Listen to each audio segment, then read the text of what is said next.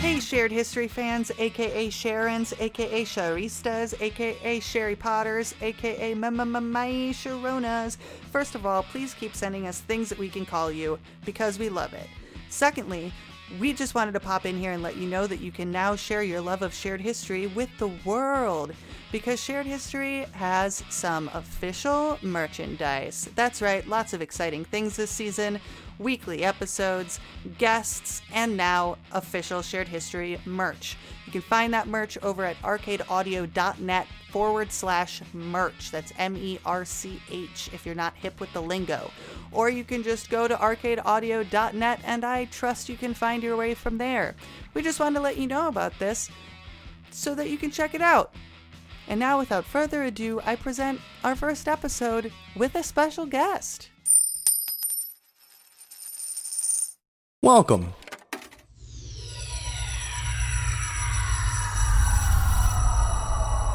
to Arcade Audio.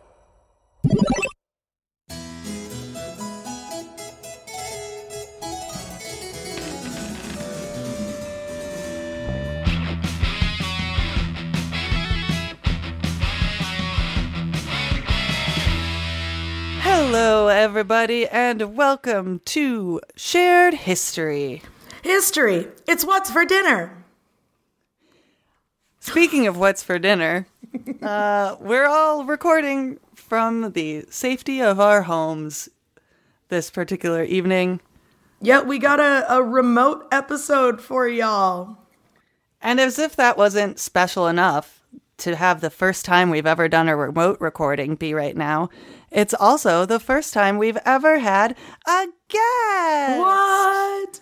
Ladies and gentlemen, I'm introducing you to the one, the only, Cassie Ballschmidt, Chicago filmmaker and producer extraordinaire. Hello, hello. Long-time listener, first-time co-host guest. And as always, on the ones and the twos, the beats and the bops, though from so far away, it's DJ Rip. That's harder to do when we're not all in the same room. I assure you it'll be fine. More like DJ Remote today. I will be much less present in an effort to alleviate my job of editing. literally... But sometimes I can't help myself. You literally got to drop a beat. Rip, as you said that, I'm sure a bunch of people were like, oh, there's going to be less DJ Rip in this episode. Stop listening. Change track. Well, never know. You'll just have to keep listening to find out. Hey. Oh, man. So we're really excited. I don't know for sure if this episode is going to be the first guest episode you, our listeners, are listening to. But it is the first one that we are recording. I just feel like that's a disclaimer I'm going to give you because Cass and I are dumb. And also, this is going to be very confusing because we have your lovely co-host, Cass. And then you also have our lovely guest, Cassie, who sometimes goes by Cass. Wait, really? Yes, it's true. Oh my goodness, this is going to be... Well, at least we don't sound the same. That is true. We do have a little bit of different timbres and stuff. Yeah, so we planned that. Exactly. I really practiced this voice just to make sure that we didn't clash too much, you know? Yeah, we make our guests send in audio recordings. I was like, you sound too similar. Start changing your voice now. Well, and in preparation, I did actually re-listen to pretty much all of Shared History again. So I was prepared to, you know, like make sure we were on different levels. Let me be the first to say, I'm sure that Cass and Cassie are going to be on very different levels. I don't know why you say that, Natalie. I don't know. Maybe because you just housed a fried peanut butter and jelly sandwich before we hit record. And I started pressing my buttons and I had a little bit of peanut butter on my hands still. But that's beside the point. It's not about that. What it's about is history, y'all. And for the first time, we have someone else sharing it with us. It is truly... That's me, if you didn't know. Truly shared. So Cassie, we're just gonna rip the Band-Aid off and make you go first. We're gonna push you in the deep end. I'm gonna mix a lot of metaphors. And what story do you have to tell us today? Oh, well, I have a very exciting one. So, as all of your listeners, I'm sure know, that shared history is all about the history that we wish we had learned in schools. And this in particular is one that I can't believe I did not learn about in school. Because I went to school, college, for filmmaking, and we learned about approximately 0 filmmakers. Zero female filmmakers, I should say. Except for maybe a little bit of, Catherine Bigelow, because she's recent and, won an Oscar in directing, little things like that. Small but today, achievements, very small achievements. Exactly. Only groundbreaking. But today I'm going to talk about another groundbreaking female filmmaker, Frances Marion. Who was the first, not only woman, but first filmmaker, screenwriter to win 2 Oscars in screenwriting. What? First ever. Yes. And she was actually one of the highest paid screenwriters of the 1900s, which again is saying something for the time. And this was all during the forefront of the golden age of filmmaking.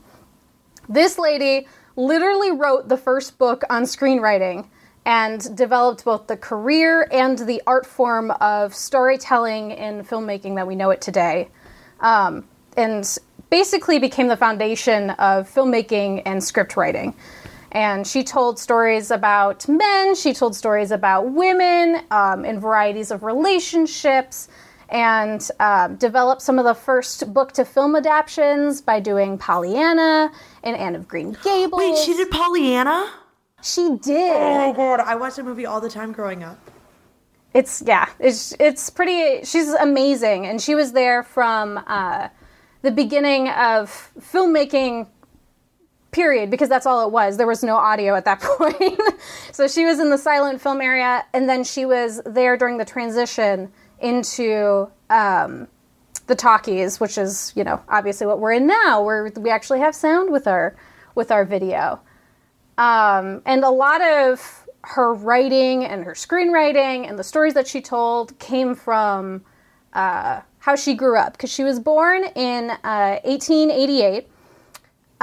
Good year. It's a good year. It's a good year. It's got a lot of 8s. If you're a big fan of 8s, it's a great year. It's a great year for you. And she grew up with an older sister and a younger brother, who I mentioned now and then won't talk about again. Because it's not about them. It's not about them. It's not about them. And her parents divorced when she was 10, so she ended up spending most of her time living with her mom. And it's said in her autobiography that she actually spent a lot of time spiting her father, who had left her mom for a young socialite, which is, it was real scandalous. It was like in the papers. This was like that scandalous. Natalie just did a full-on pearl clutch. Oh my God. They know, because podcasting is a visual medium. As we all know. Exactly. That's why we had to call you out on your very cute pearl clutching. Well, I thought it was gonna be, something overdone, like leaving somebody for the receptionist or something. So the twist of the socialite piqued my interest. Well, it is super interesting because she grew up in a super privileged home. Her dad worked in advertising. He was a bigwig there. Her family friend was Jack London, who wrote lots of, casual. They used to have all these, crazy people around, which obviously leads into, her being able to tell these stories. That sounds like a 1930s screwball movie. Right? I'm leaving for the socialite, and my father disapproves. That's Miami Story right there. The Palm Beach Story. Sorry, that's a great movie. Back to you, Cassie. Sorry. That's like verbatim what the plot line of Palm Beach Story is. I never get that name right, which is with Claudette Colbert. I don't pay attention to anything about Florida. If it's not RIP, then I don't care about Florida. Basically, Claudette Colbert runs away with a socialite or something. Well, no, that's it happened one night. But she didn't run away with the socialite. She wanted to marry the socialite, and she was trying to get back to him. And then that's when she ran into Clark Gable.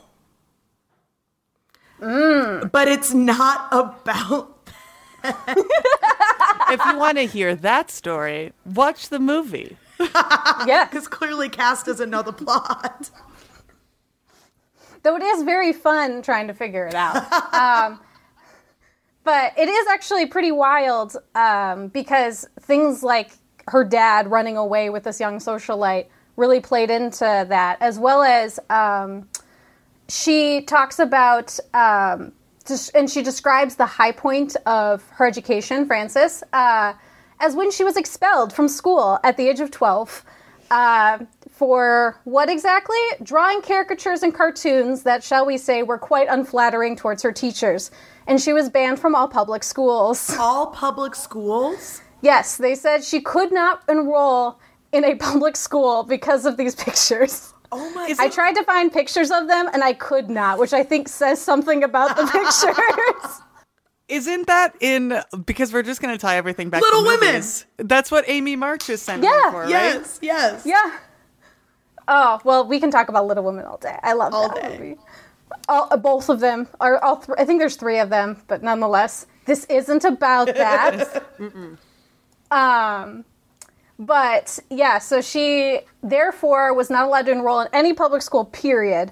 And so was homeschooled, which actually turned out to be a little bit of a blessing in disguise kind of situation because she developed polio shortly after leaving school.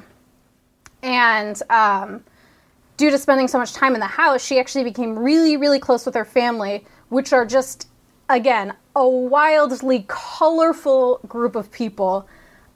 Specifically, she became really close with her great aunt and uncle who lived with them. And, like, for example, her aunt used to hold seances where then Marion would voice her dead relatives. What? Which I can only imagine must have been hysterical. I love this so much, and that's how I want to spend all of my time now. Right? Like, I'm a voiceover artist, but my specialty is the dead. I like to give them voice from beyond the veil. It's kind of what I do. I love it, and I am so happy that you have found your new niche. And, like, really, how many other people are into that? You and Marion. There's got to be, like your business, like, there's got to be a punny title for that, like Beyond the Veil or something, but, like, with voiceover, like a voiceover pun for the dead. Yeah, there's got to be, like, a ghost whisperer, but, like, that's different. You're the ghost whisperer. There you go. No, that's Jennifer Love Hewitt. She will always be the ghost whisperer. And I would never step on her toes. We'll workshop some stuff. We'll workshop some stuff, yeah. Exactly, but back to exactly. Frances. Back to Frances. So yeah, her great aunt held seances, totally cool. And then her uncle was a retired sailor, seafarer, and would take her to the bars up and down the San Francisco Barbary Coast, like getting to talk to all of these sailors about their lives and their time in the red light district. Ooh. And like all of these really interesting, you know, people who lived on this, you know, fabled Barbary coast of San Francisco. And personally, I think that this attributes a lot and speaks a lot to the people that she would write about and the stories that she would tell, because you can tell she has like this beautiful relationship with people who are different from her, which as a white woman coming from a privileged background, you don't typically see. But she speaks with a high level of tolerance for different people of different views and different backgrounds. And we know a lot of this because she kept a diary, which she kept tucked underneath her bed, which I think is adorable. And speaks to all of us who used to hide our diaries. Where else are you going to keep it? Right? You can't have your sister or your brother coming in and reading it. Because everyone knows those locks are bullshit and you can break them so easily. It's true. We've all done it. You guys remember that diary in the 90s, where you used to like talk, you'd press into it and try and talk to it and that's how it opened up? What? No. Yeah. Oh, Wait. it was fancy. Wait, I had a lot of what? notebooks. I thought It you was were going very to say, cool. I thought you were going to say, did you ever have like a diary that like you talked to and it recorded it? And I was like, wow, no, but that is so very Felicity of you. That's like the Kevin McAllister talkback thing. You and I have very different reference levels. If you go to Home true. Alone and I go to Felicity. Which is hilarious because I did actually learn how to sew and embroider because of reading the American Girl doll books, and Samantha in particular was my personal hero. I loved her. Thank you for teaching me a life skill, American Girls.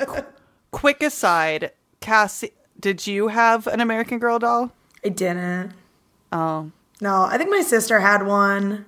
Do you know which one she had? No. Oh, okay. I had Kirsten. Well, we're also from Chicago area, which had that huge Store. American Girl doll place. Yeah. So it makes sense that we would be really into it. My since it mom was did based here. get dolls. My mom got those dolls that you can make look like you. Ooh. It was. She got one for me and one for my sister. They were creepy. I wasn't into it. I didn't ask for this life. You Okay. did this to me. But I am into it, so if when you find yours, can you please give it to me? Oh, I'm sure they're long gone. Damn. If I find it, it's yours, Natalie. Of course. Yes. Aw. True friendship. I love it. But yeah, so we got to see a lot of, we got to hear some interesting personal experiences because she had a diary. But thankfully, Frances Marion, by about the age of 16, she was able to recover from polio. Yay! I know, right? You did it. We did it. I want that on a card. Congrats. You did it. You survived polio. You did it. Honestly, those people, anyone who survived polio deserves a card and an edible true. arrangement. At least. It's true. Send one to FDR, please. But did he survive polio? I mean, he lived a long life. Yeah. Yeah. Yeah. Okay, Lived I'll give him a card. Post-polio. Longing, successful life. But because she was able to recover at about the age of 16, Frances used that talent that got her kicked out of school to go to San Francisco's Mark Hopkins Art Institute, which is one of America's oldest schools for contemporary art education. Because, you're allowed to be an artist back then if you're a woman. That's fine. Artist, teacher, that's cool. And then during the summers, Marion would travel with her mom to locations like Alaska and Mexico, and she even hiked in the mountains with a band of Indians. And through her travels and her schooling, she was able to polish her language skills, her writing, her drawing, and her music. Apparently she played piano. She was one of those people where you're like, what don't you do? It's kind of disgusting that you are so talented. Well, she also, Yeah. it seems like she had a lot of time while she was holed up with polio. Yeah, got to learn a lot of new things. I'm wondering how she managed to finesse her piano skills while, exploring Mexico and Alaska, but maybe that's just me. Yeah, they don't have any portable keyboards. Yeah, and even if they did, do you really want to just take that around everywhere? I don't know. I'm gonna go seems hiking. like a Hold on, pain in guys. the I need to ass, practice but- my scales. Yeah. Anyway, this is Wonderwall. Oh my god. I was going to say, please. anyways, this is Ode to Joy, which would be more applicable for piano, but No, I really want people to start. I want Wonderwall to turn into the piano song that people start playing. Not the, oh, I found a guitar. I guess I'll play Wonderwall. It's always going to be on a piano now. Cass, don't you know how to play Wonderwall on a guitar? I think I might. Maybe. I love you, but I feel like you've probably, anyway, this is Wonderwall before in my life. Oh, you said, do you know, like, now? I don't think I know now, but I've absolutely been that person that pulled out a guitar and played Wonderwall.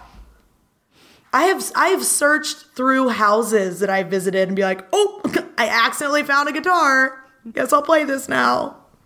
Anyway, a here's monster. Wonderwall. No, I oddly enough played Ode to Joy. But yeah, so Frances got to attend school, become an accomplished pianist, apparently. But the San Francisco earthquake of 1906. Oh, shit. Oh, that is a big bum. Like a legit bum. Yeah. Like fall the Art Institute Turn around gone. and let me see ya. Daddy's money from the booming advertising business gone. Dreams of going to college gone. Because she couldn't finish what she was doing. I was headed to college in 2008, so I know those feels. We are of the generation that knows those feels. Woof. Woof. Too real, Natalie. Sorry. But anyway, here's Ode to Joy. Natalie managed to make the earthquake of San Francisco in 1906 about her. Yep. I'm a Leo. So Frances, like the rest of us, when you have no dreams of going to college, she got married.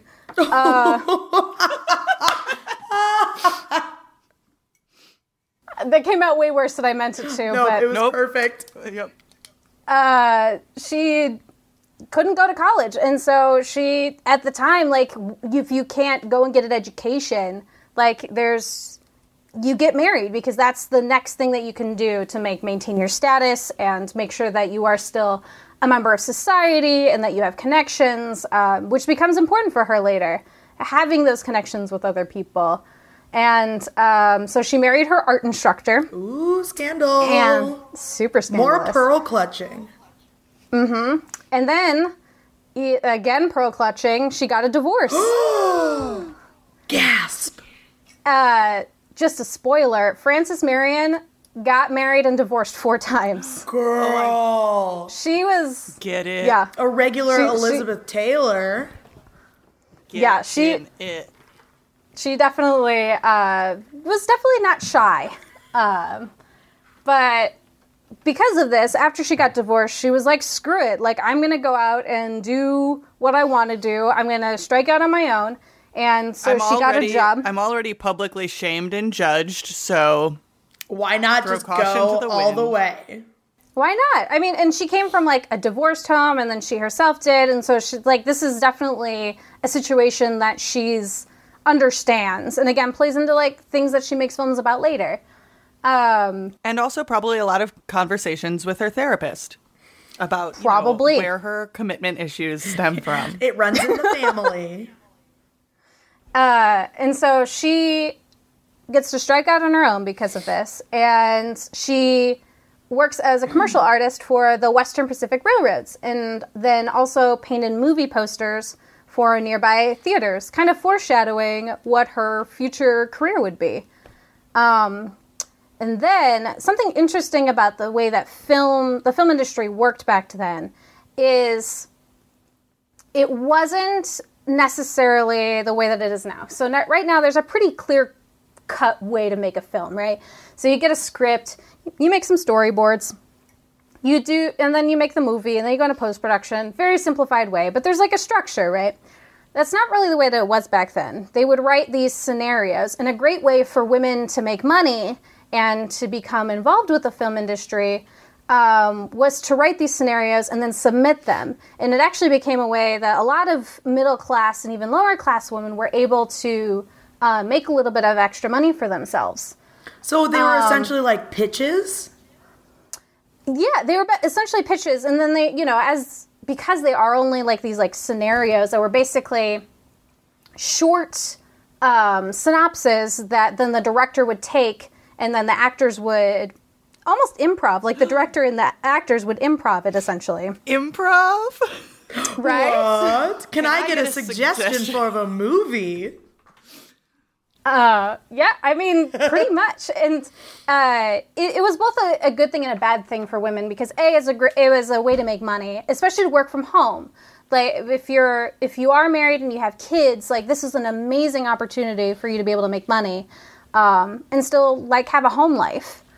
A good thing and a bad thing for women, just like improv. I don't think it matters what gender you are in that one. And it's more of a bad thing for your friends who you keep harassing with Facebook invites. Come to my show. That's it. It's all right. We love those emails. I send emails about it because I'm personal. Natalie doesn't have a Facebook anymore because probably of said Facebook invites from improvisers. Yeah. I love all of us improvisers out there. I get it. We all do it. But it's about people supporting people and women supporting women. Yes. Which is a huge part of how Frances kind of got her start into this. Because, as I said, she kind of submitted her stuff to local magazines, which published her poems and short stories. She submitted to other places. She had a brief stint as a reporter and illustrator for the San Francisco Examiner. Oh, she just did a little bit of everything, didn't she? Literally. It's disgusting how amazing she is. Yeah. As a writer myself right now, I am hate loving her. You're amazing. I hate you. Mm-hmm. It's true. There's a lot of self-loathing that goes along with reading about Frances Marion because you're like, people are like, you can do it all. And you're like, but I can't. And then you look at Frances and you're like, oh. She did. She did. Well, okay. She did it after an earthquake in the 1900s. Like, Yeah. True. But after this brief stint as a reporter and illustrator, she, again, kind of led into some of the connections that she would get in Hollywood. Because she started working with a photographer. She became a model for a little bit, followed by some small acting roles. And Really, that's how she... really, I hate this bitch. I mean, I love her. Right? I love her, but if she wasn't already, dead a century ago, I'd be like, I'm gonna kill her and eat her talent. She's just so phenomenal. And it was interesting for her because theater at that time was very much like a man's world kind of thing. Like show business in general, still fairly much a man's world. But Hollywood at that point was different. Ooh. Pre-studio era. So there's a couple different eras in film history.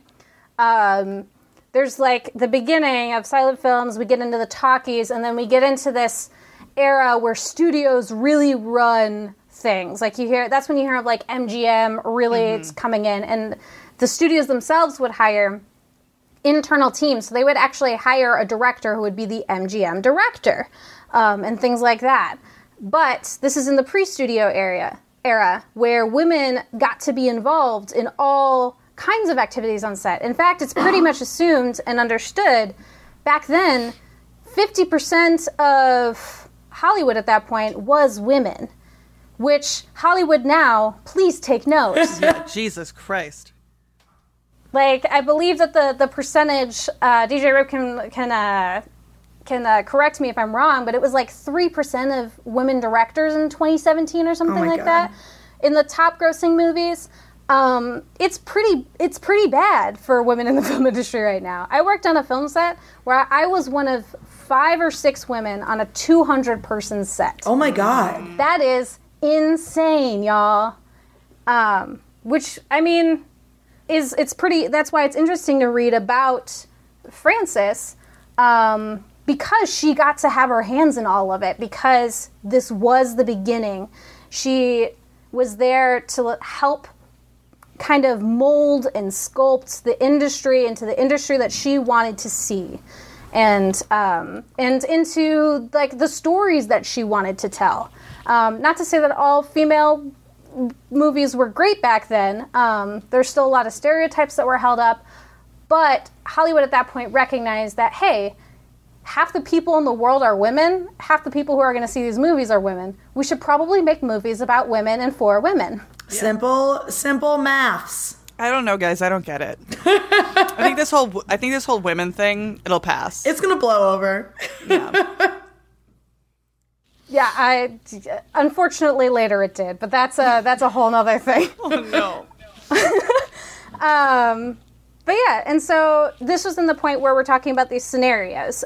She would write these little chunks, and then she would get to write the scenario, then direct it, and then sometimes she acted in it, and then she would be a part of the cutting process too. They call it, a lot of women were referred to as cutters rather than editors, so as to not have to name them as editors. Oh no. There's a lot of misattribution that happens. Well, I always forget that you had to actually cut the film. Mm-hmm. Like, I forgot about that. I don't want to think about it because it sounds painful and tedious. Yeah. There's also a bunch of misattribution of roles in film now. So. Yep. Oh, for sure. For sure. It's a chronic problem that only grows worse as we go along. Oh, no. But thankfully in 2019 it got a little better, but we're still in the early 1900s. We got a long way to go. But because the sets and the way that things worked back then were so relaxed, women could and did define roles for themselves in this new medium.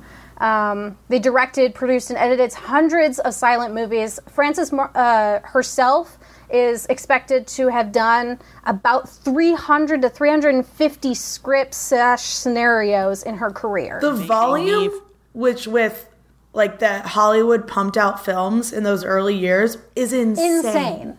Yeah. Absolutely. Jerry Lewis, like he started, was it Jerry Lewis? Yeah. He would like write scripts in like 3 days and then put them like film them in like a couple weeks, and he was insane and just pumping those out. Yeah.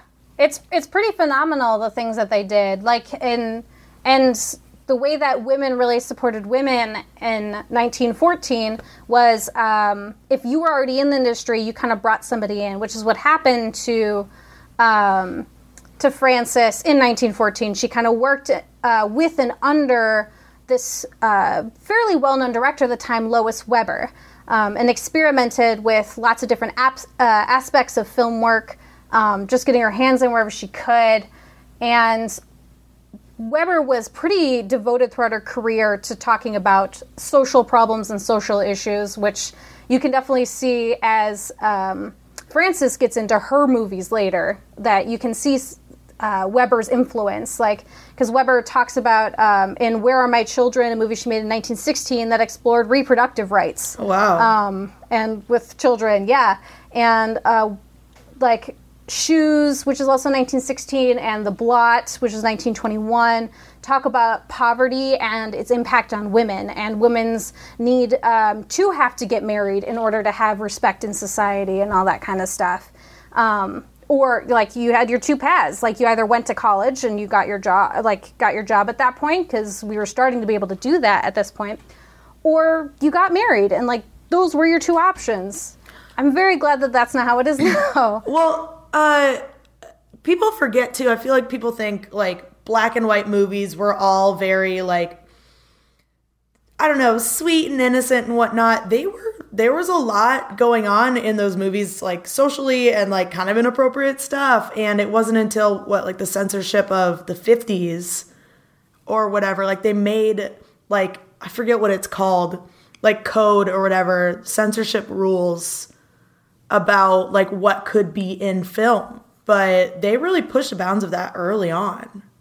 It's that's so true. Actually, censorship is one of the reasons in about the 40s that Frances left the industry. Really?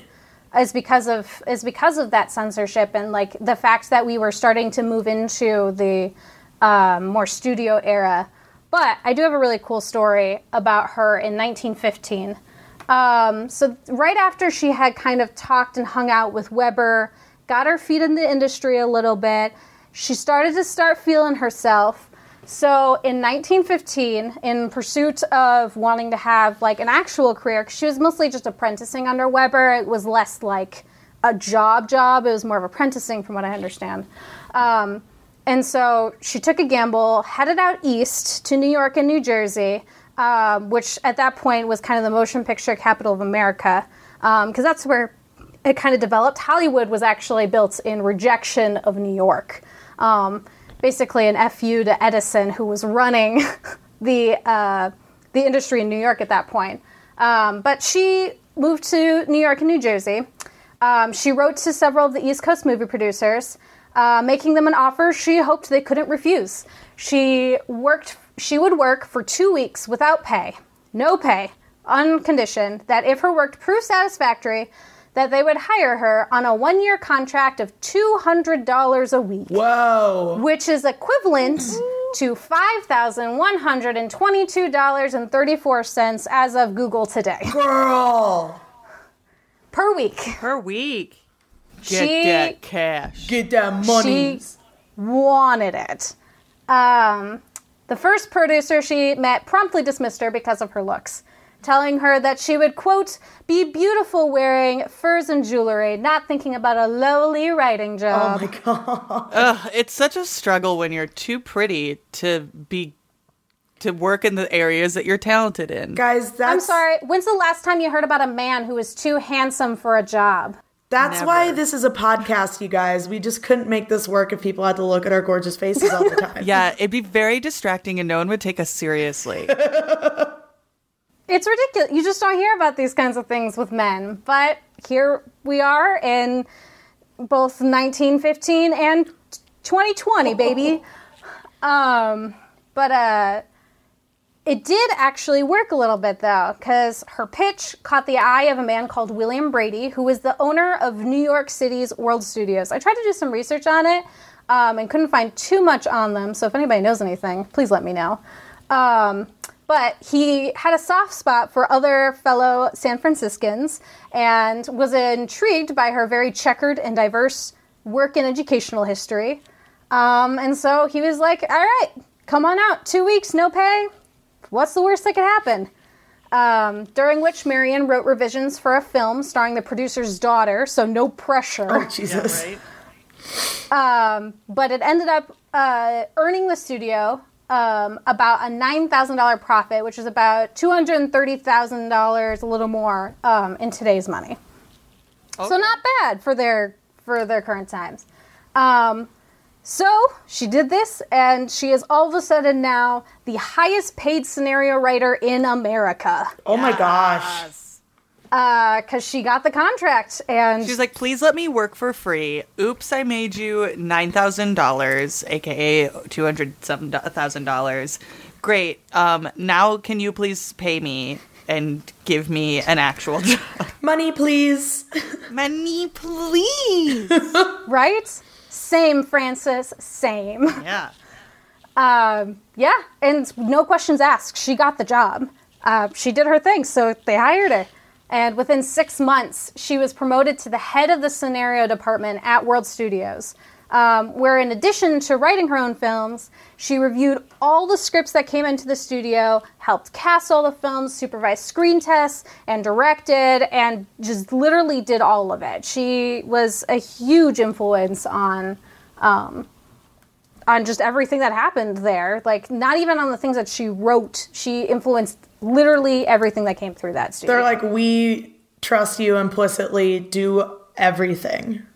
Well, the fact of the matter is her track record shows. Yeah. She made money. And not only did she make money, she saved actors' careers. They would send her actors who had dying careers and be like, hey, write something specifically for this person. And she would write something for them that either turned their typical, casting, whatever their typical thing was before, their stereotype, either flip it on its head or really lean into it. And she just knew what to do and would take people's careers and turn them right back round. Damn, Frances. Which worked so well for her, seeing as this was like the golden age of Hollywood. She just hit the right spot at the right time. Frances, you are making me feel inadequate. And I love you for it. I respect it's it. So amazing. And like it's amazing that, like, again, half of these silent films are all penned by women, they're directed by women, they're acted by women, and all of these women benefited from each other being in the industry by bringing each other up. And especially for Frances, when her career changed dramatically when she became friends with Mary Pickford, who just insisted on hiring Marion as her exclusive screenwriter. Oh, wait, who's Mary Pickford? That name sounds familiar. She was a huge silent film star of the time. She was American-Canadian, from what I remember. I am pulling up my notes. But she co-founded her own studio later. She was quoted as America's sweetheart, the girl with curls. She was kind of, even though she was in her 20s, she kept playing like these really young girls. But it played to her because she was really animated and a really interesting character. She, when Frances did The Little Princess, which was a book that was adapted to being a movie multiple times over now. I think there's like 4 different adaptations of The Little Princess. And it definitely wasn't like a silent film. Oh, I love that movie. That was the first movie I remember crying in. It's so good. It's beautiful. It's so cute. And Marion's version is hilarious. It's on YouTube if anybody's interested in watching it. Mary Pickford's version of The Little Princess. Very cute. And quite funny. And because Hollywood was still young, it really allowed women to have more doors open to them.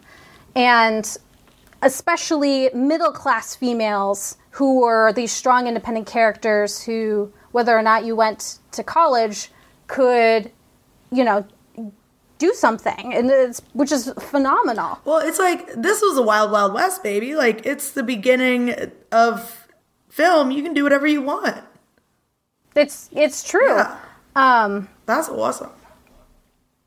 Yeah. I just wanted to say wild, wild west. I knew what was happening. You can't fool me. Nah.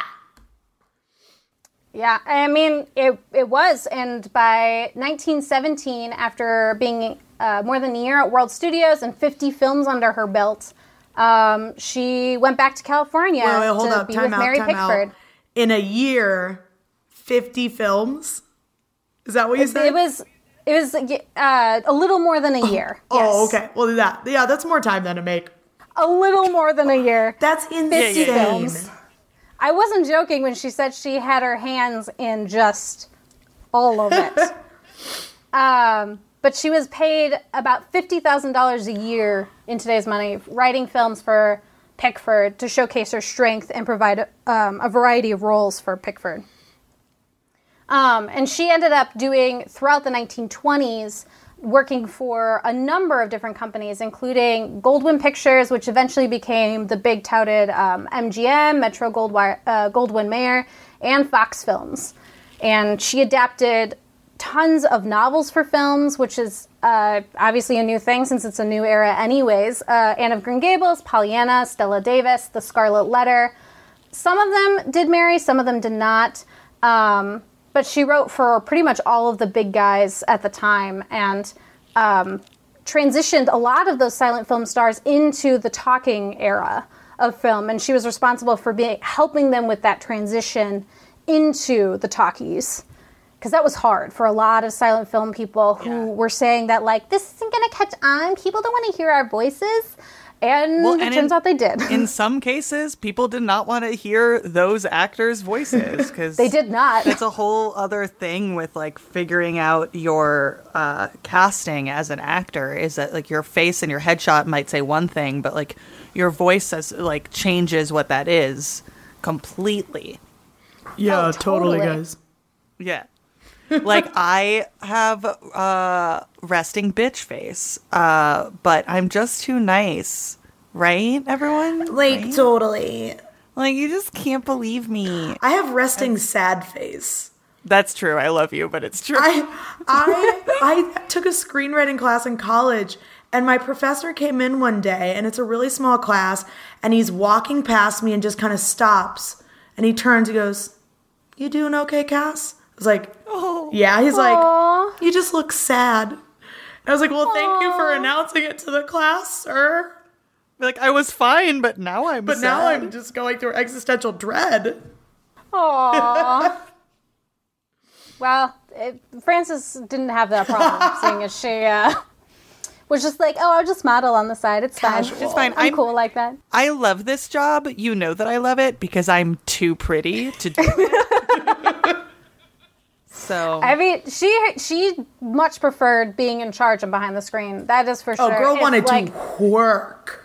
Yeah, if over 300 scripts and 130 produced films doesn't say something about how her career was, like, I mean, behind the scenes, I don't know what does. Because she saw people like Greta Garbo debut in the talkies, which became the highest grossing film of 1930. And she is touted as reviving the, quote, by several newspapers, on life support career of Marie Dressler that same year by pairing her with Wallace Beery in Min and Bill, earning Dressler the Academy Award. Ooh. So she was just so good at like making these stories for actors and bringing them back. She won an Oscar for her screenplay called The Big House for its, quote, savagely realistic depiction of prison life. Oh, wow. In 1930, and in the next year became the first person to win 2 Academy Awards, this time for The Champ, with Wallace Beery and a very young Jackie Cooper, which is about, and lots of other ones too. And she talked about, in Letty, about struggles for dignity in abusive relationships.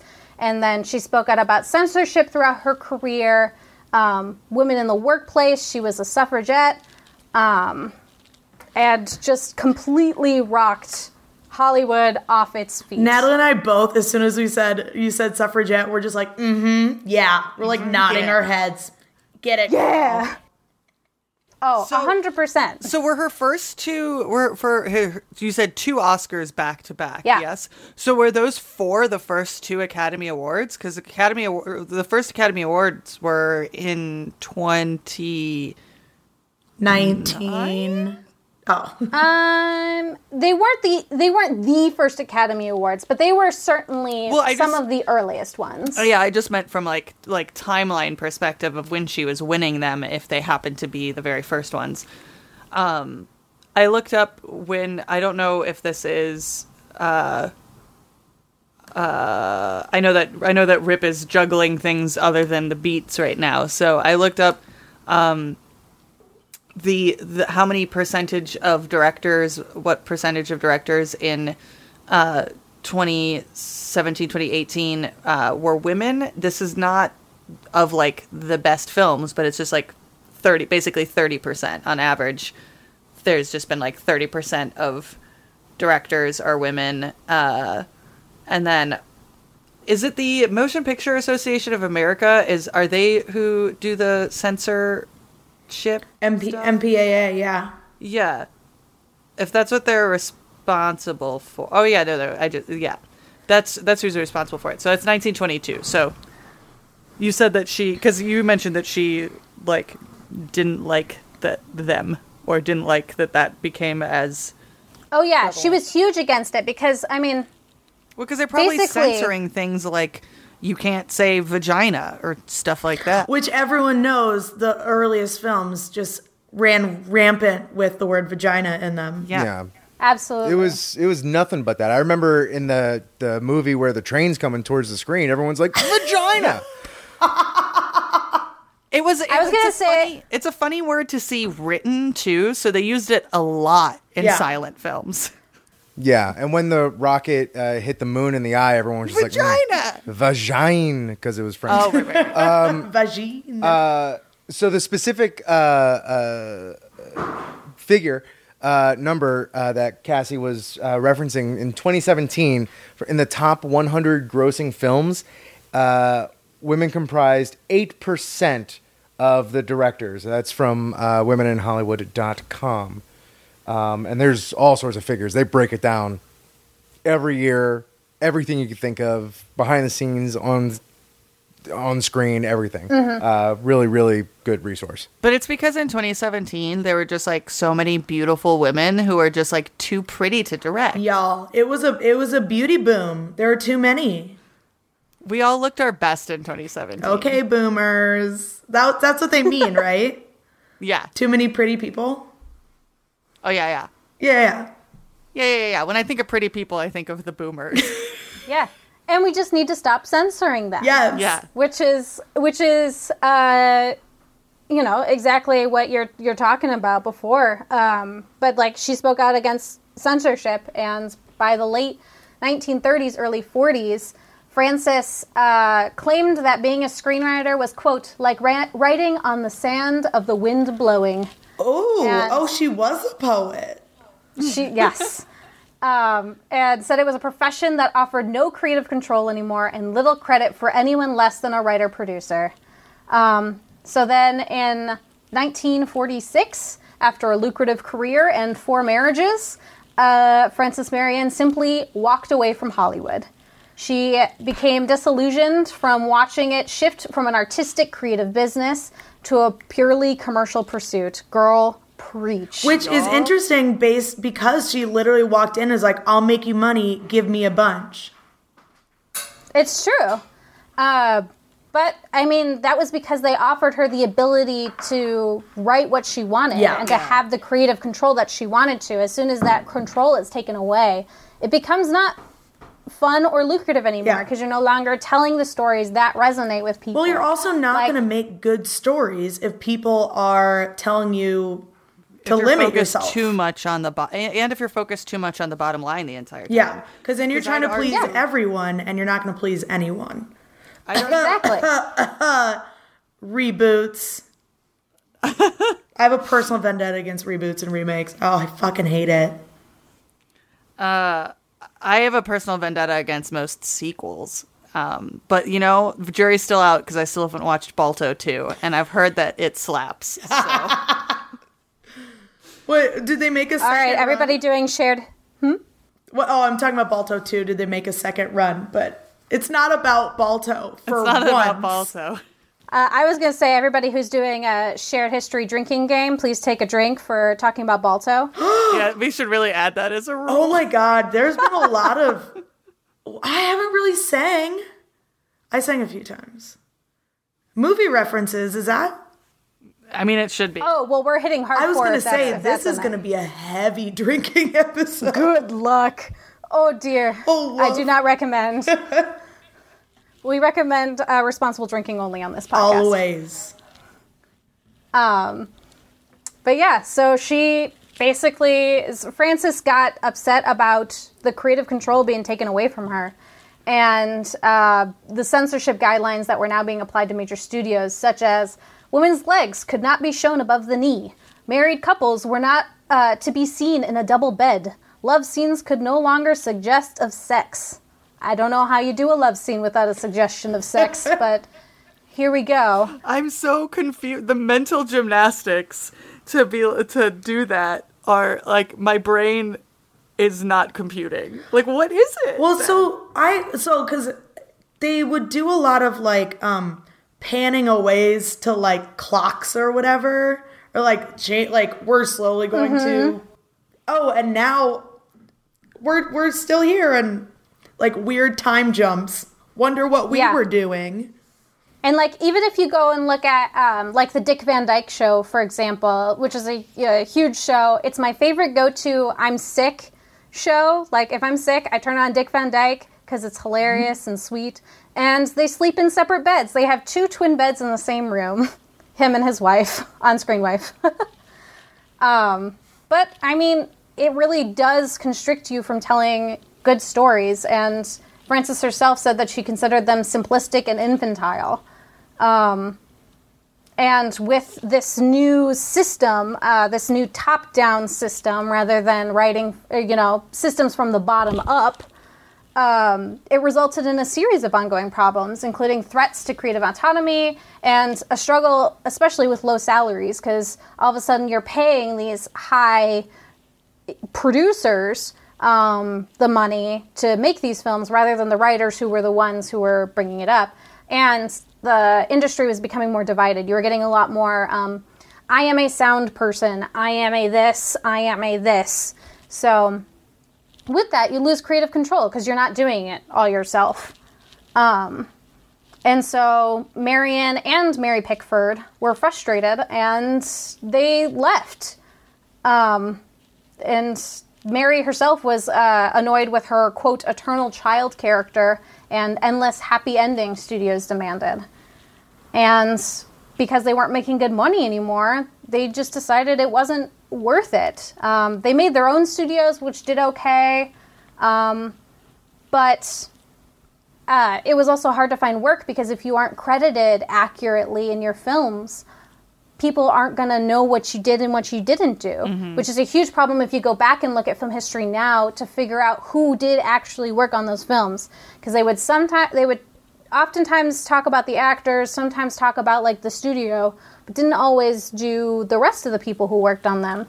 And in terms of contributors, sometimes the writer would be overruled in terms of writing by, like, if they did an adaptation of a book, they would just put the book author's name rather than the person who adapted the script for the screen, which, I mean, is nice to credit the book because, I mean, obviously the source material came from somewhere, but then the writers weren't getting the credits. And if you had a team of writers, the way that they would often do it was whoever was the last person to turn in the final script, no matter how little that change was, or whoever that was, like, no matter what their role, I'd be writing the end at the end of every script. Yeah.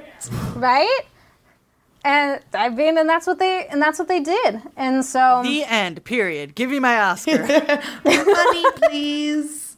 I did it. Ben-Hur, I wrote it. Chariots of Fire, I wrote it. Wait, no, that's a song. No, that's a movie. It just came out Okay. in the 1980s. That's fine. Yeah. Big wrote it. time span there Didn't you know I wrote it? between Ben-Hur and Chariots of Fire. Yeah. Similar. Fanny Pemberton and I wrote both of them, but she doesn't get any credit because I wrote the end. Literally. I mean, that's the way that it worked. And as a result of that being the system, the woman who literally wrote the first textbook on Hollywood screenwriting in 1937, How to Write and Sell Film Stories, even taught screenwriting at the University of Southern California, just fell out of the mainstream and pretty much out of film history. Because and she's not the only woman to do that, because a lot of women really didn't make the transition to sound very well. Partially because of the way that the business was changing, and partially the way that the technology was changing, But because also it you was had to now a write- tech field. Well, and you had to write for dialogue as well, from a Yeah. writing perspective, versus not having to write dialogue. Yeah. And Marion herself said that writing during that time was like Penelope, knitting stories all day just to have somebody else unravel your work at night. Great ref. It was definitely wild out there. And I mean, because it became such a centralized producer system, it pushed women from their positions of power and left very little room for both independent and collaborative working culture that the women were used to. She notes that the changes were affecting predominantly producers, directors, and editors, and women as screenwriters continued to work kind of in sound, But again, just the transition was so different. It was hard to make that change. But thankfully, the women like this were able to leave their mark.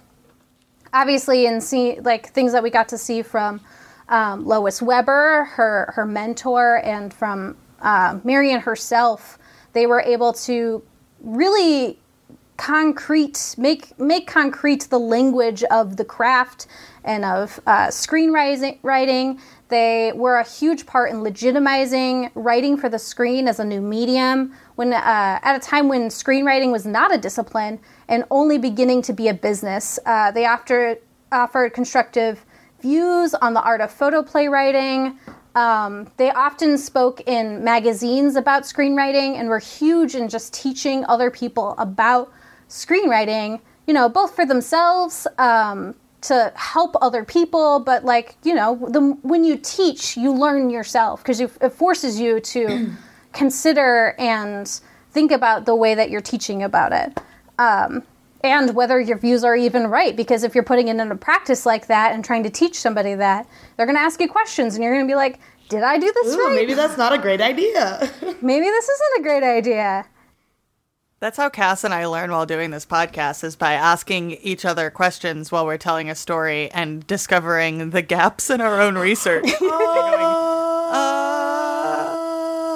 Rip? A lot of that going on. Yeah. Oh, for sure. I read a lot of this out loud to my husband to be like, hey, does this make sense? Did I do it? Please? Did I do a history? You did I do a history? Good. And I mean, thankfully, we have people like Frances Marion to thank for our ability to storytell. And I personally can thank Frances Marion for being a wonderful, wonderful show of all the different things that you can do in the industry. Yeah. And hey, Hollywood, hire women, please. Hey. Yeah. And Cass can thank Frances Marion for teaching her how to feel with the little princess. Oh. Also, when you said she did Pollyanna, I was thinking of the one in was it with Haley Mills? That like Disney Studios did in the 60s. They were doing all those live action ones, and then you're early 1900s is oh nope, different one. Probably not that one. Yeah, the 1995 one. Is that what we're talking about? No, maybe. I thought there was one that came out in the 60s. Oh, probably. There are a bajillion versions of this. That would make sense. Now that I just pulled up the Wikipedia, and there is many. Oh, yeah. Many. Well, many. Man, Frances Marion, what a woman. She was, you know what? She was too pretty for the history books. Yeah. That's what we've learned here today. And so we just have to remember her, not unlike film, the visual medium of podcasting. Yeah. Yeah. Super visual medium. Yeah. We're like the opposite of a silent film. We are just a talkie. Yeah. Yeah. Well, and I think it's important to remember and to learn about where our history came from. Because as I said, I went to college for film and did not learn about this lady. Yeah. I have my own quips about the school I went to, but and how it does not matter in my industry. But it is important to know where you came from, because by learning about her and the things that these women went through and the way that these women pushed through their own glass ceilings can relate to how we can push through our own glass ceilings now, and how we can grow and change and make the industry better and tell better stories, because that's what we're here to do. Well, and it's like what you said earlier, 9% of female directors, whatnot. And it's really daunting to be give women, more responsibility and more jobs and whatnot. And you're but we have this whole history of no one giving us jobs and no one taking us seriously. And it's kind of a little bit of light at the end of the tunnel to be oh no, it was good. Let's do that again. And that little bit of hope. I just hope we don't have to go back to the precedent of offering to work for free for 2 weeks. Yeah, no, I don't want to do that. Seriously. Hey, but then she became the highest paid filmmaker or screenwriter after 2 weeks, which is pretty amazing. Okay, yeah, but that means we all have to be really, really good at what we do then. That's true. It doesn't allow for a lot of growth opportunity. Yeah.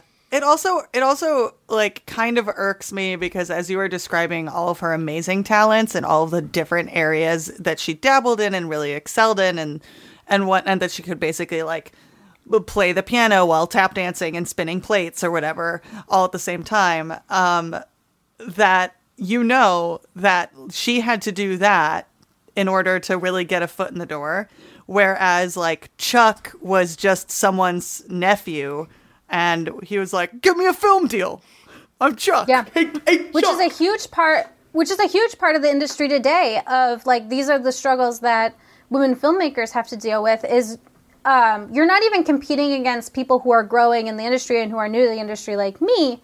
You're competing against people who have generation after generation of filmmakers in their families. Well, and it's the same issue with the with also like making a movie. Like, people don't want to make just a good movie anymore. It has to be an incredibly profitable movie. Mm-hmm. It can't just be a beautiful work of art and a great movie. It has to like, everything has to set new box office records, or else studios consider it basically a failure. And the same goes for like the people making them. Like, you either have to be a child of some other prodigy. You have to be the child prodigy of a prodigy. A reboot. They're never as good. Yeah. Oh no! Now I'm gonna think of like Francis Ford Coppola's children as reboots. Like, Sofia Coppola is like really like just a reboot. I love her. Phenomenal. We love Sophia. We love her. Please, We love her. Please let me work with you, Sophia. You're amazing. I was thinking I love like her. I don't know, Jaden Smith or something. Aw, I feel like Jaden Smith hasn't upset anyone yet. No, but just like he's being thrown in movies and stuff just because Will's killing it. Yeah. I love you, Jaden. I'm sorry. I don't know why I threw you under the bus like that.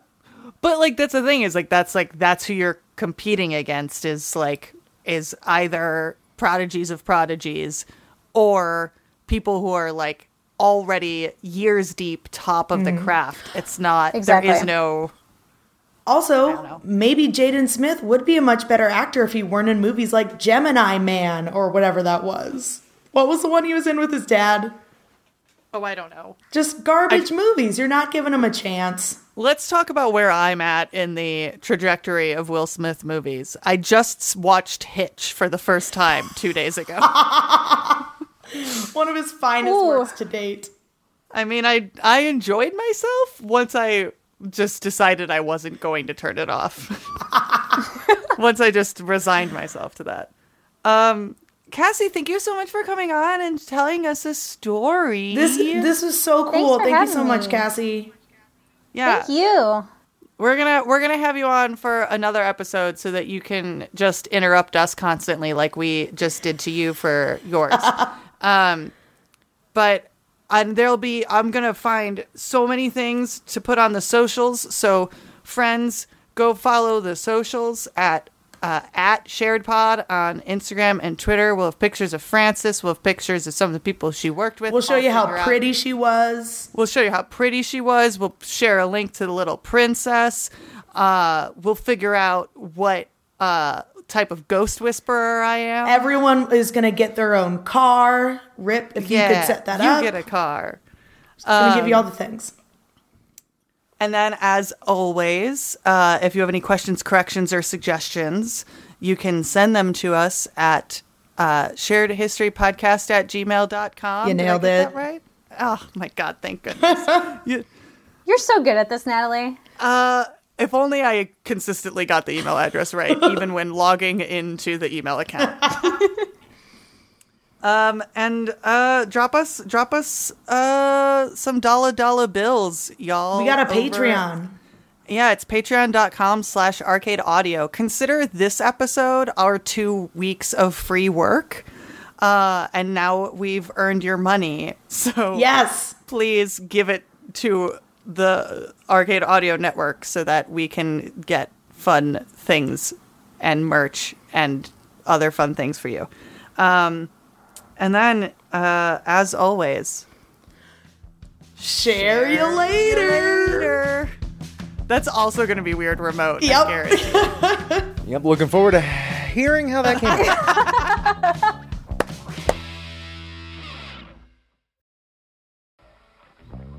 And there you have it, the first ever Shared History guest episode. Cass and I would like to thank Cassie one more time for being an absolute gem and total nerd and joining us on the podcast. Cassie Ballschmidt is an award-winning filmmaker local to the Chicago, Illinois region. She has recently joined the DGA as an assistant director. That's the Directors Guild of America, y'all, and that deserves major snaps. You can find more information out about Cassie on her Instagram. Give her a follow. She's great. It's at Cassie's Story. That's CassiesStory.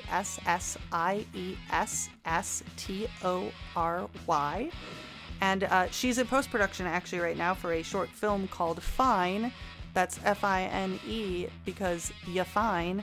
That will hopefully be completed and debuting later this year, and was written by somebody you've never heard of named Natalie Younger. Give Cassie a follow. She's great. Again, that's Cassie's Story. At Cassie's Story is her handle. As always, please be sure to rate and review and tell a friend about this podcast. We appreciate you so much. Thank you for listening. Share you later. Thank you for playing Arcade Audio. Play more at arcadeaudio.net.